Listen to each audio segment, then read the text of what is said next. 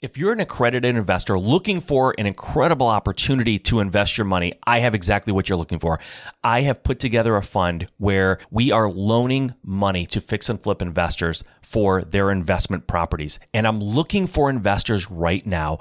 We provide steady income for our investors. We are focused on capital preservation. We have minimum target of returns that we plan on giving back to our investors. And this opportunity is incredible. Like I said, this fund is lending to the best of the best. And we're looking for people to come aboard and be investors and go along for the ride as this thing grows. I'm super excited about it. Right now, we're only talking to accredited investors. So if that's you and you want more information, reach out to me at mike@juststartrealestate.com and I will get you all the information. Guys, this fund is amazing and we are so different from everybody else.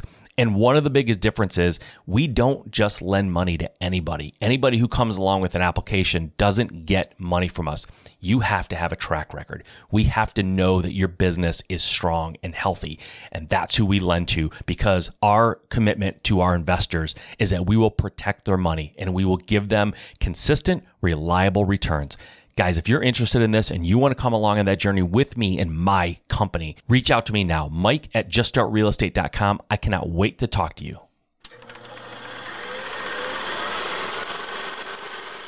I don't have a lot of worries, and I don't have a lot of worries because I'm completely plugged in to the market. I have a lot of people in my network that are plugged into the market around the country. And so my biggest worry is for something to happen that I'm not prepared for. You're listening to the Just Start Real Estate Podcast. If you're serious about your real estate investing business and need real answers, you are in the right place. And now, your host, Mike Simmons. All right. Thank you for joining me on Just Start Real Estate. I appreciate you being here. I appreciate your time. Guys, every Thursday I bring you the audio from my live Facebook Q&A that I do every week because I get such great questions and such good interaction. If you're not on that live Q&A, you really should be. I get tons of great questions and really have a good time talking to the folks. And I thought after I had done this for a few weeks, like, wow, why don't I bring that to the podcast? I think you guys could really benefit from hearing those conversations and those questions. So that's exactly what I do. But it happens live every Wednesday at 7 p.m. Eastern Time and 4 p.m. Pacific. So you can log on to Just Start Real Estate on Facebook on those days and times, and you can participate live, which I think is awesome and a lot of fun. We had a really great conversation for this episode. People asked me, basically, how do you have your phone person, the person who takes in your leads, how do you have that not become a super long, non-productive conversation, which is really good training for your lead intake person. How do you separate from a business partner? I have had to do this in the past. It's uncomfortable, but there's some things you can do there to make it less horrible. Also, finding funding for your deals. Like how do you fund your deals? What's the best way to fund your deals? So really good questions about talking to sellers and motivated sellers and how do you do that? So this was a fun one, guys, and we had a good time answering the questions. So I give you, without any further ado, my latest Facebook Q&A session. All right, guys, we are live on Facebook. Thank you for joining me again this week for my weekly Q&A that starts always on Wednesdays at 7 p.m. Eastern Time, 4 p.m. Pacific. I am going to be, you guys are going to be loading up here pretty soon. I am going to click in here so I can see when you guys log out and ask me questions. Last week we had a lot of activity, so hopefully you guys are going to jump on again and ask questions. So I'm on like a little bit of a high here. I just got off of the weekly call with my the folks that are in my program, the Business Fast Track Blueprint. That launched a couple of weeks ago. We just had our second live time together there. And we do it every Wednesday right before this call, and it went a little long. So I kind of jumped off of there, jumped right onto here. It was a great call. We had tons of great questions, but went through everything A to Z in my business, how I run my business, how I hire people, why I hire people, the processes in my business, the numbers that I hold my team accountable to, what that looks like really just laid out the business from end to end for them and shared all of the details and all of the tools and things that I use in my business, shared with them a spreadsheet that I use, and I'm going to be uploading more to the portal for them and just giving them basically the entire business. So we had a great time. We just got done with that. So I'm like, on this high of talking to those guys, and they're all like super stoked. They're getting their business started. Some of them already have a business. They're growing it and scaling it to the next level. So we're helping with all that stuff, and it was just a blast. So I had a good time. But I am happy to be here with you guys, happy to be answering your questions for this week. By the way, if you're interested in that program that I just described that launched a few weeks ago, it will be relaunching again at the end of summer. If you go to Business Fast Track Blueprint.com, that's businessfasttrackblueprint.com. You can hop on there. You can get in line to be eligible to be in the next round. I would love to see you there. If you weren't able to make the first round, I would love to see you in the second round. And we are currently letting people fill applications for that. So go check it out if you're interested. I would love to be able to lay my business out for you too, give you all the tools that I use, all the inside tips and tricks that I use to build my company and all the things I learned along the way. So lots to be learned there. But tonight it's about you guys, and it's about diving into your questions. You sent them to me as you always do. Hopefully you guys will be logging on here and asking me some questions live. I actually invited some people from the program to come on here if they wanted to, and also dive in and get involved in the fun. So we may see some of them on here. But in the meantime, I'm going to go through, actually, we had a question from Nathan last week. I don't know if Nathan's logged on yet or if he's going to be here, but he asked a question that actually I didn't even see it until after I had shut down the live for last week. So I'm going to take that now. Nathan asked me, and I believe we were on the topic of dispositions when he asked. So Nathan asked me last week, how do you handle or whittle down your list? And if I remember correctly, he was talking about buyer's list, because that's where we were, was what we were talking about. How do you whittle down your list? ... The people that ask 10 questions for half an hour and never buy any deals. So there's almost two questions here. Number one, I always try to give you guys, because this has been pointed out to me that I sometimes answer long-winded and then I give you a short answer.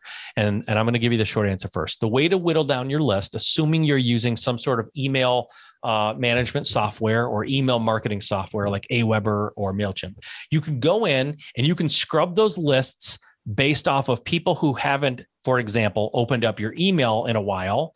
You can delete anybody who's like inactive basically on your list. Now, that won't help Nathan with his question necessarily, but that's how you whittle down a list from an email marketing service like Aweber or MailChimp. You can go in, filter the list of anybody who hasn't opened up a mail piece from you in, say, 6 months, and you can delete them. So that's how you whittle it down. But for somebody who's asking 10 questions for a half an hour and they're doing it all the time, you can't whittle your list necessarily automated, because as far as like Aweber or MailChimp is concerned, they're an active buyer on your list. So it wouldn't necessarily do that. You can certainly go in and delete them off of your list if you want. Like this person who's asking 10 questions, you can delete them off your list and they just won't see anything from you anymore. But really, this is a people management question more than it's a list size or list whittling question.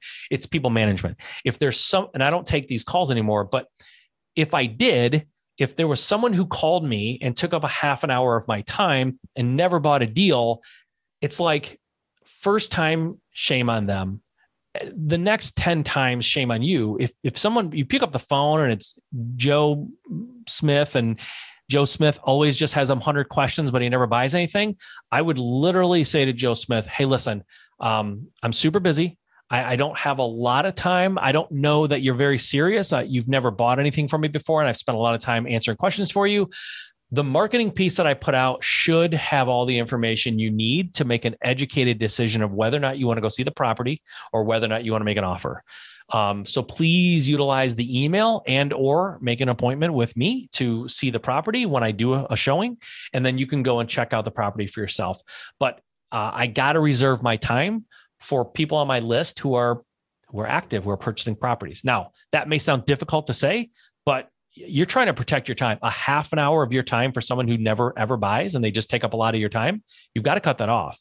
So some people handle that more abruptly. Some people handle it more diplomatically, but you have to handle it. You have to, because at some point it's your fault that they're taking half an hour of your time. It's not theirs. Like, they'll just, if they're going to call you and ask questions for a half an hour, they don't respect their own time, obviously. So you have to respect your time and you have to cut that off. You have to stop it and nip in the bud and say, hopefully you're sending out emails and that's how he or she found you. But just say, hey, if the email is not answering your questions, you can shoot me an email. Why don't you email me with these questions and I'll answer them that way? And then that kind of gives you a little bit more freedom to answer it when you have time.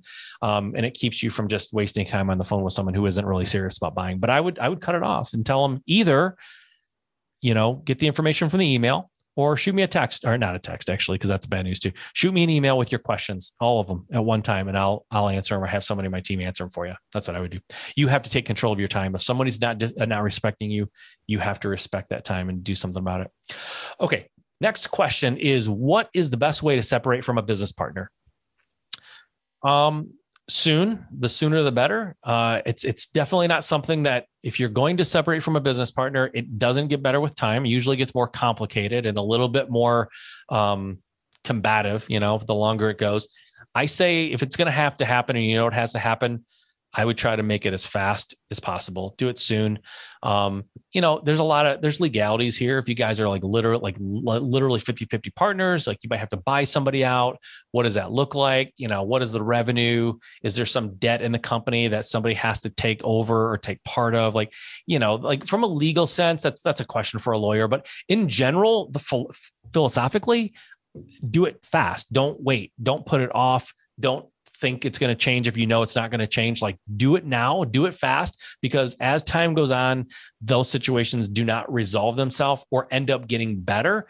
Usually it ends up getting a lot worse, because if it needs to happen, there's a good chance it needs to happen. There's a halfway decent chance they at least suspect it needs to happen. And so feelings are going to get hurt, at a greater level and intensity the longer you wait. So do it fast.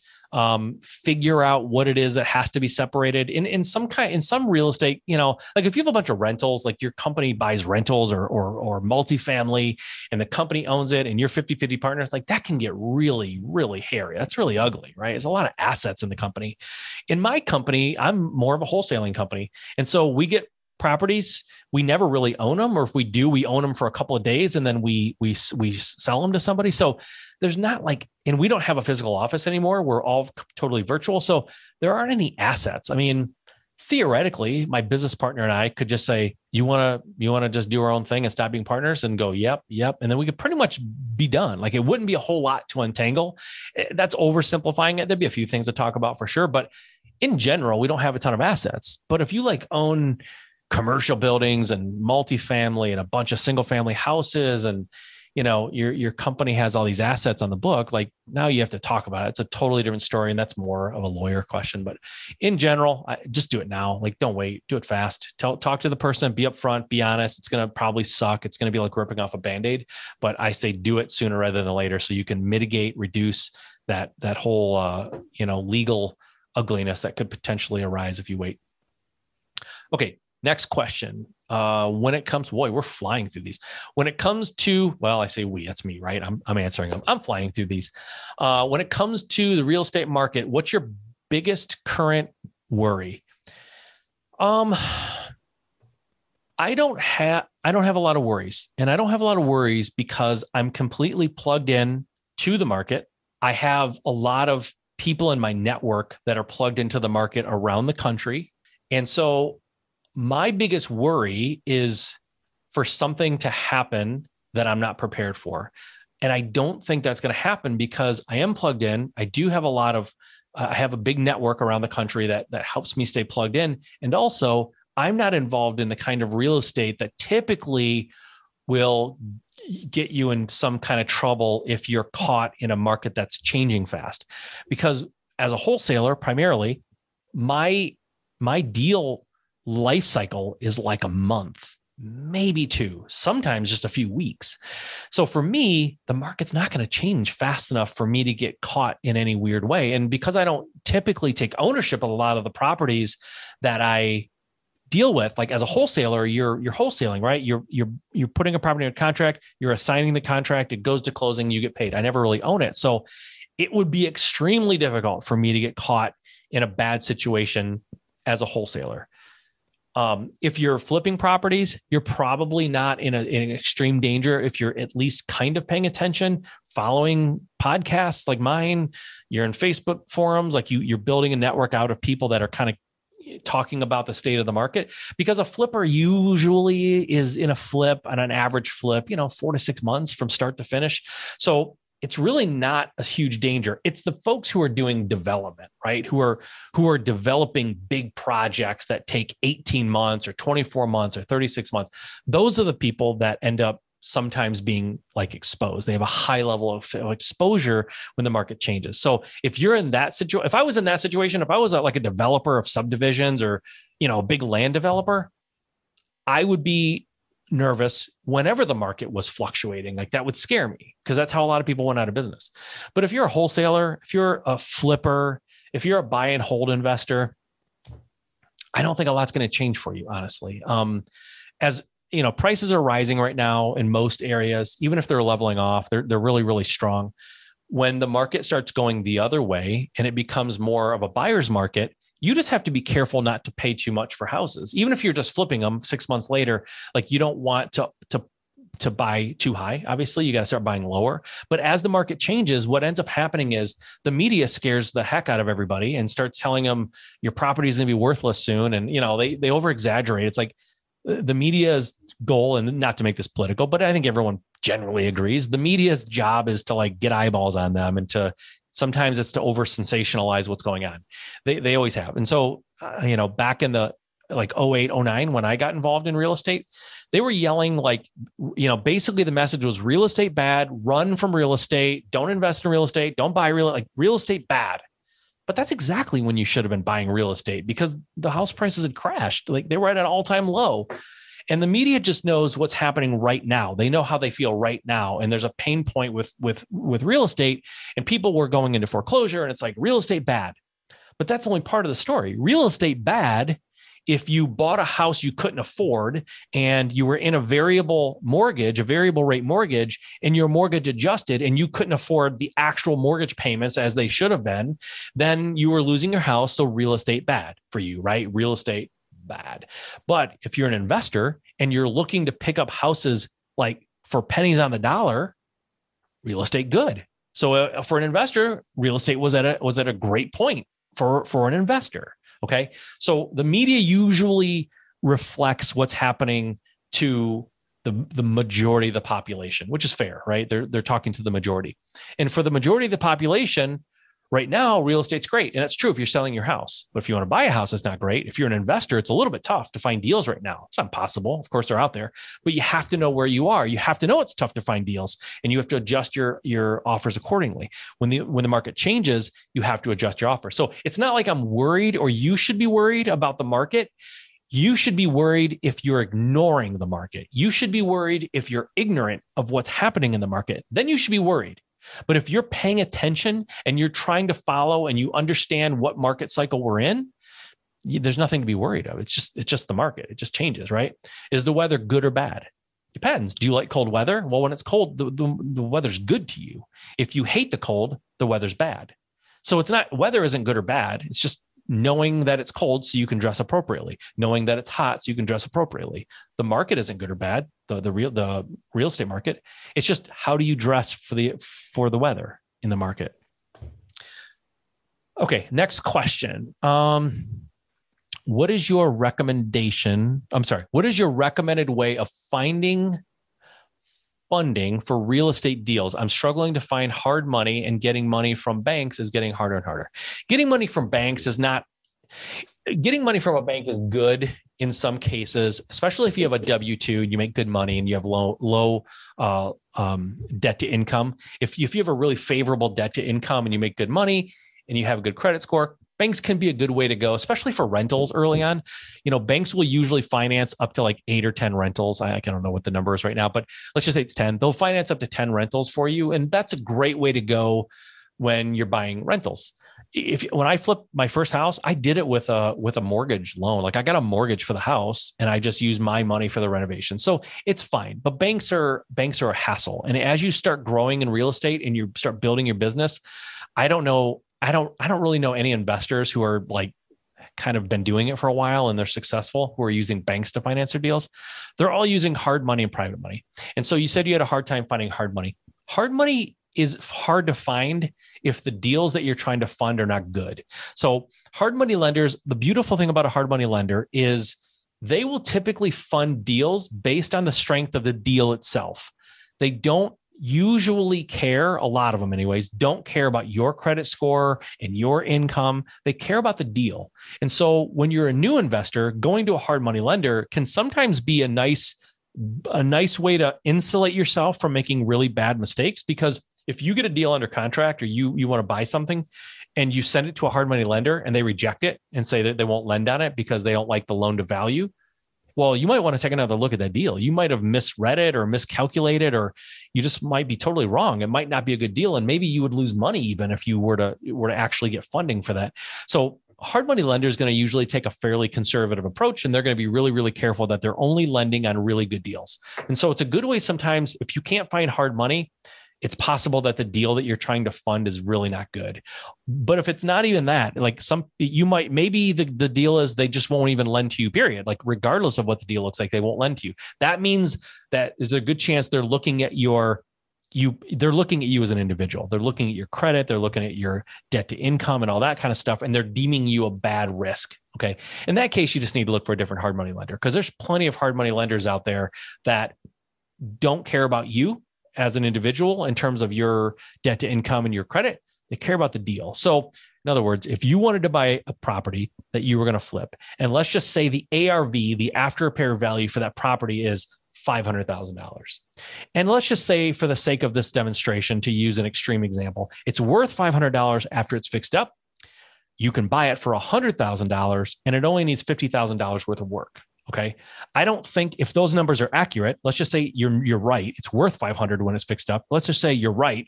It will only take 50,000 to renovate it, and you can get it under contract for 100,000. Let's just say all those numbers are 100% accurate. Every hard money lender on earth will fund that deal. Okay. That's an example that's a little bit extreme. Usually deals aren't quite that sweet, but any hard money lender would fund that deal. Okay. You could just throw that contract up into the wind, and the first contractor that, it's smacked against their face, they would fund it. So it's not that the money isn't out there. It's either you're looking at someone who isn't necessarily set up to lend to an investor like a bank. They're not necessarily the most lender friendly a lot of times. Sometimes local banks and credit unions are a little better, but in general, those traditional lending institutions are not necessarily set up for investors like us. Hard money lenders are set up for people like us. Hard money lenders care about the deal. So if you get a good enough deal, almost any hard money lender will fund it. They just will. If you bring them a marginal deal, or a deal that's very subjective in terms of whether or not it makes sense, then you might be a little tougher. You might have to look a little harder. But I would say work on finding a great deal. The hard money lender should be easy to find. So going back to the question, let me look at it again. So the way I find deals, I would say if you're new, you're starting off, I think hard money is an absolute great way to go. There's a company called Lending Home that I know is really, really good. I started a lending company back last year, a hard money lending company called Blitzar Capital. You can go and check that out. I'm raising money. The demand of the money that I have is greater than the money available. So right now I may not have it for you if you wanted it, but I would be an option for you down the road for sure. So you can go to me, blitzarcapital.com, or go to Lending Home. They're always good. But that's what I would do. And then long term, I have a hard money lending company, but I tell people long term, you should always be trying to raise private money as well, because private money is great, because usually the hassle factor is super low and the terms are whatever it is that you want, whatever you can agree upon or whatever you can negotiate with that private money lender. That's what it is. Like with me, I've got rates that I'm not going to change for you. And Lending Home has rates they're not going to change for you. Like they have structured rates and a structured process. And that's what you have to deal with. With a private money lender, it could just be somebody with a couple $100,000 sitting in the bank and an IRA or a self-directed IRA, or maybe just in cash in the bank. And you say, hey, I want to borrow your money. What kind of interest rate are you getting on it now? Oh, nothing. It's sitting in the bank. I'd be happy to get 5 or 6%. And you go, great, I'll give you 5 or 6%. And then you write it up and you get the money. Like it can be that easy, right? It could be the rates and terms can be whatever you negotiate with that person. So private money is like, that's the crown jewel. That's that's the brass ring that you're going for. But along the way, as you're building up your experience and your reputation and your track record, hard money lending might be the best route for you. That might be the best way to go because, again, hard money lenders care about the deal. They don't care about you so much. Okay, next question.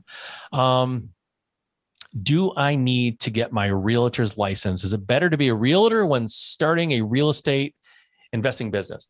No, you don't need your realtor's license. It's not better to be a realtor when starting your real estate business. I've been in real estate since 2008. I've closed over 600 transactions, my company, and I don't have a realtor's license. Now, caveat, my partner has a realtor's license.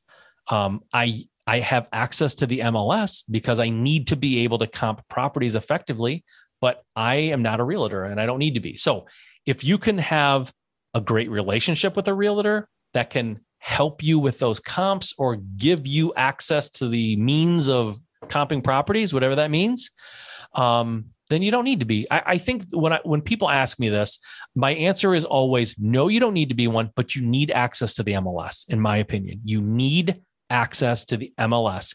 You don't need to know someone with access. You need access. And so I'm not going to go any further than that because I know realtors are not necessarily allowed to share their logins, but if you can become an assistant for a realtor friend and get an assistant's login access, that's a way to go. So get access to the MLS. And if you're like, you know what, I don't want to make relationships with realtors and rely on them and their MLS access, like forget it. I'm just going to be a realtor so I can get access. Fine, become a realtor, but get access. Whether that means you're a realtor or you know a realtor who will give you that access or whatever. Get access to the MLS. That's the bottom line. If that means you have to become a realtor, then become a realtor. But for anything other than the MLS, in my opinion, there is no reason to be a realtor. None. I just don't think there is. And I'm sure there's realtors out there who will listen to this, who will argue with me.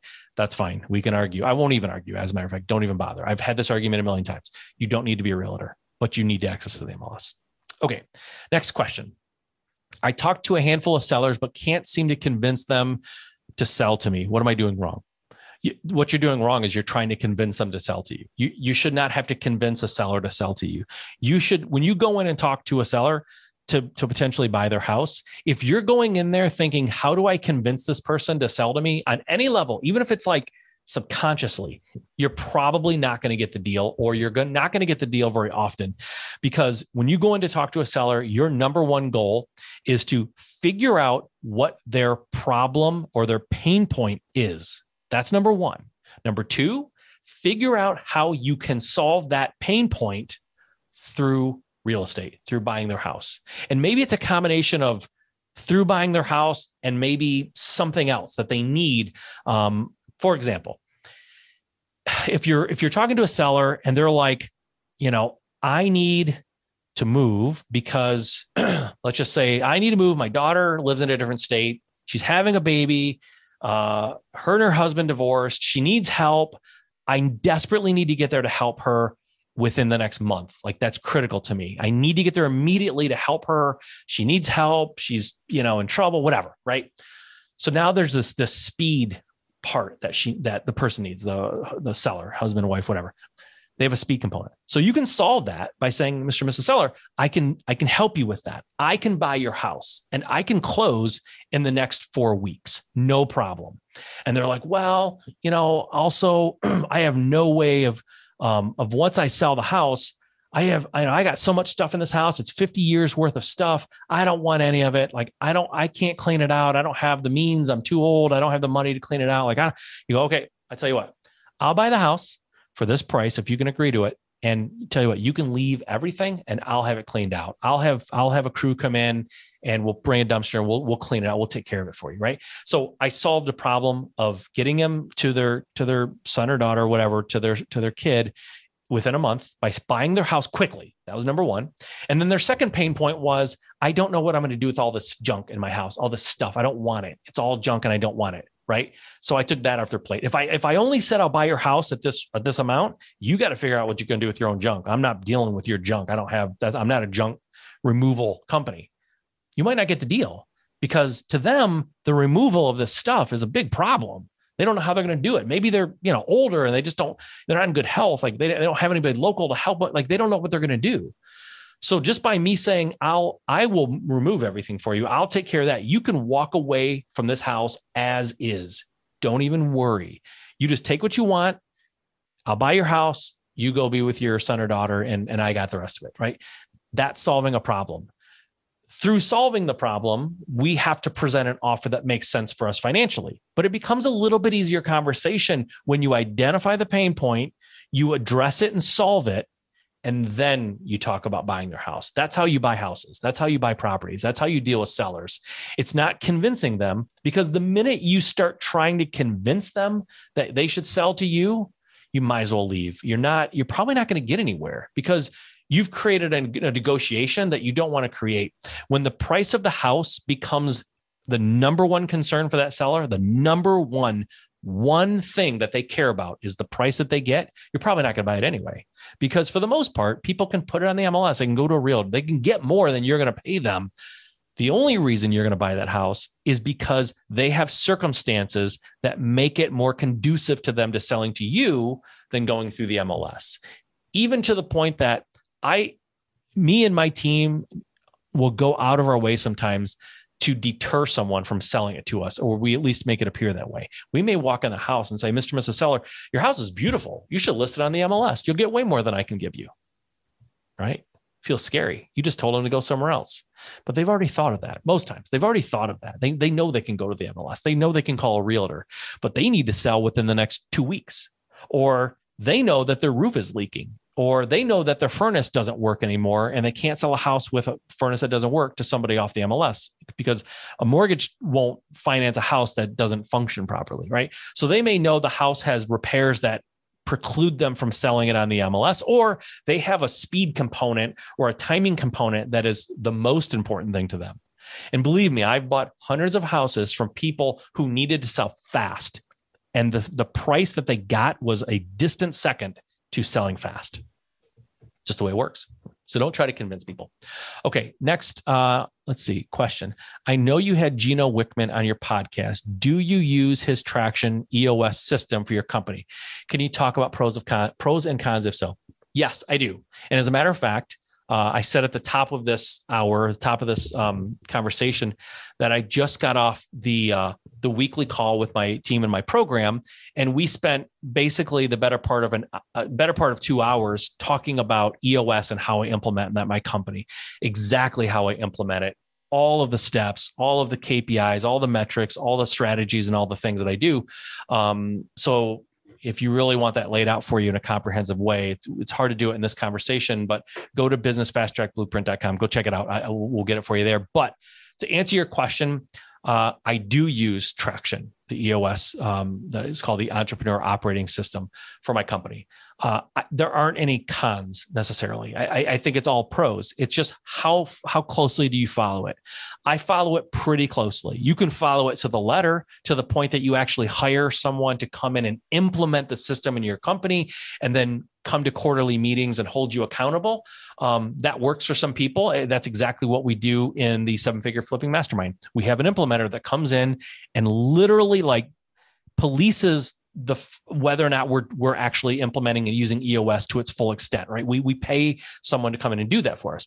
In my real estate company, we follow EOS a little bit more loosely, but we still follow the basic strategies, right? Vision, casting a vision for the company, having KPIs, like tracking metrics, bringing in the right people, putting them in the right seat on the bus, making sure they're the right person in the right seat, that they get it, they want it, they have the capacity to do it, right? All these things. We hold weekly meetings, we have issues lists, we have quarterly meetings, we do rocks, which are like 90-day projects that an individual in the company takes on that is designed to get you closer to your yearly goal. So to answer your question, 100%. I think the EOS system that's outlined in the book Traction by Gino Wickman is absolutely phenomenal. I highly recommend for anybody, whether you're brand new to real estate and just getting started, or you already have a business, because I think it will do one or two things. If you're new, it's going to help you build a foundation that's built for success. And if you're already up and running and you've been doing this for a while, but you haven't been following any sort of a system, or you don't really have a great process for running your company,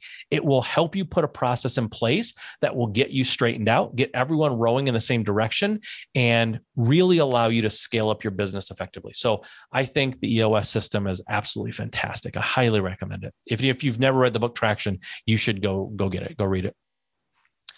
Okay, I think the last question here, we'll see. As a follow-up, I don't know what it's a follow-up on, but I guess we'll find out together. As a follow-up, do you hold the weekly and very long quarterly meetings suggested as part of the system? It seems like a lot of meetings and possibly a waste of time.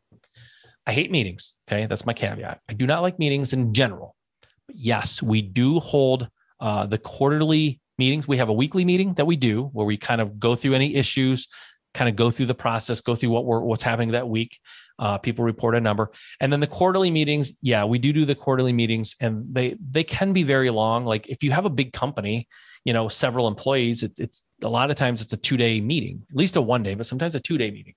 If you have a much smaller company with maybe just you and 1 or 2 or 3 other people, it can just be a day, like an afternoon, like 10 to 5 or something. Like you can condense them a little bit, but it's important that you do them, because it's sort of like anything. It's like, I want to get big and muscular, but I don't like lifting weights. Like lifting weights seems like being in the gym and lifting all those weights seems like a waste of time. Well, it is unless you want to have muscles, right? So if you want to have a company that's well run, stays on track, everyone is held accountable, everyone understands the vision, you're hiring the right people, you're putting them in the right spot, you're working on things that get you closer to your 1-year goal, which is getting you closer to your 3-year goal, which is ultimately pointing toward your 10-year target. Like if that's what you want, then it's not a waste of time.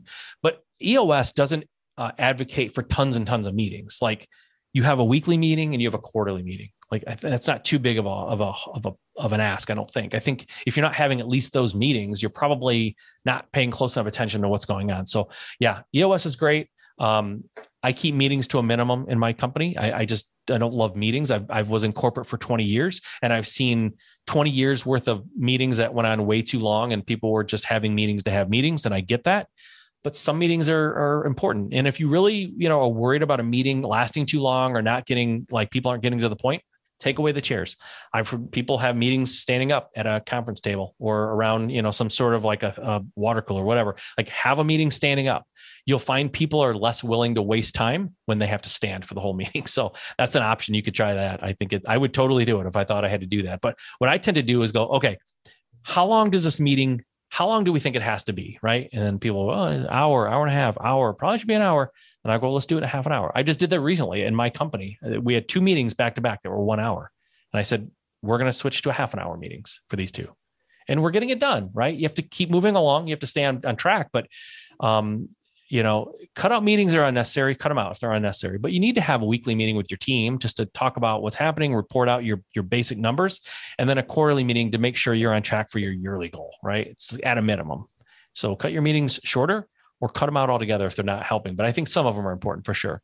Guys, all that is like the super small Cliff Note version of what I just talked about for 2 hours with the Business Fast Track Blueprint. Folks, the people are in that program. If you want to check it out, I would love to see you in there. We're covering all this at great length. And not only are we covering it, I am giving away the tools, the resources, the spreadsheets, all the things that I use, all the tools I use in my business to run the business that I've built over the last several years. I'm just giving it away to anybody in the program, right? So I highly suggest you check it out. If you have any doubts that you're fully ready and capable to start that company or to scale it up, if you think you need any help at all, go check it out. I want to help you. I've been there. I know what you're going through. And I believe truly with 100% sincerity that I can give you what you need to take your business to the next level or get it off the ground if that's where you are. So go check it out. Business Fast Track Blueprint. There's another program starting in about a month and a half. So go check it out. I'd love to see you inside that program. I'd love to help you out with your business. It's still not too late, guys. 2021, we're only halfway through it. You can absolutely make a huge impact in your goals this year still, but you can't do it if you don't do something about it. Like don't sit around and keep wishing you could do it or thinking about doing it or beating yourself up because you're not doing it. Just do it, right? Just reach out to me. I want to help you. I'm here to help you. Go check it out. Business businessfasttrackblueprint.com. Also, we're going to be next week. I will not be doing this Q&A. I apologize. I'm going to be out of town.